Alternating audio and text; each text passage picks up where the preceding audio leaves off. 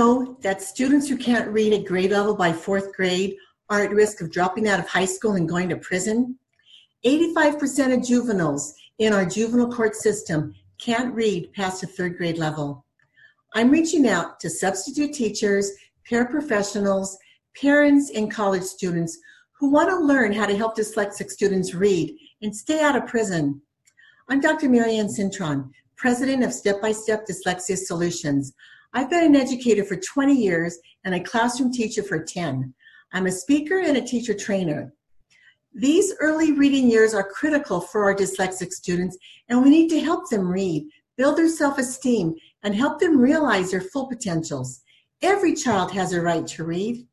I'm offering a free 2-day webinar called Slam Dunking Dyslexia. The dates are May 21st and May 22nd from 9 a.m. to 10 a.m. Pacific Standard Time.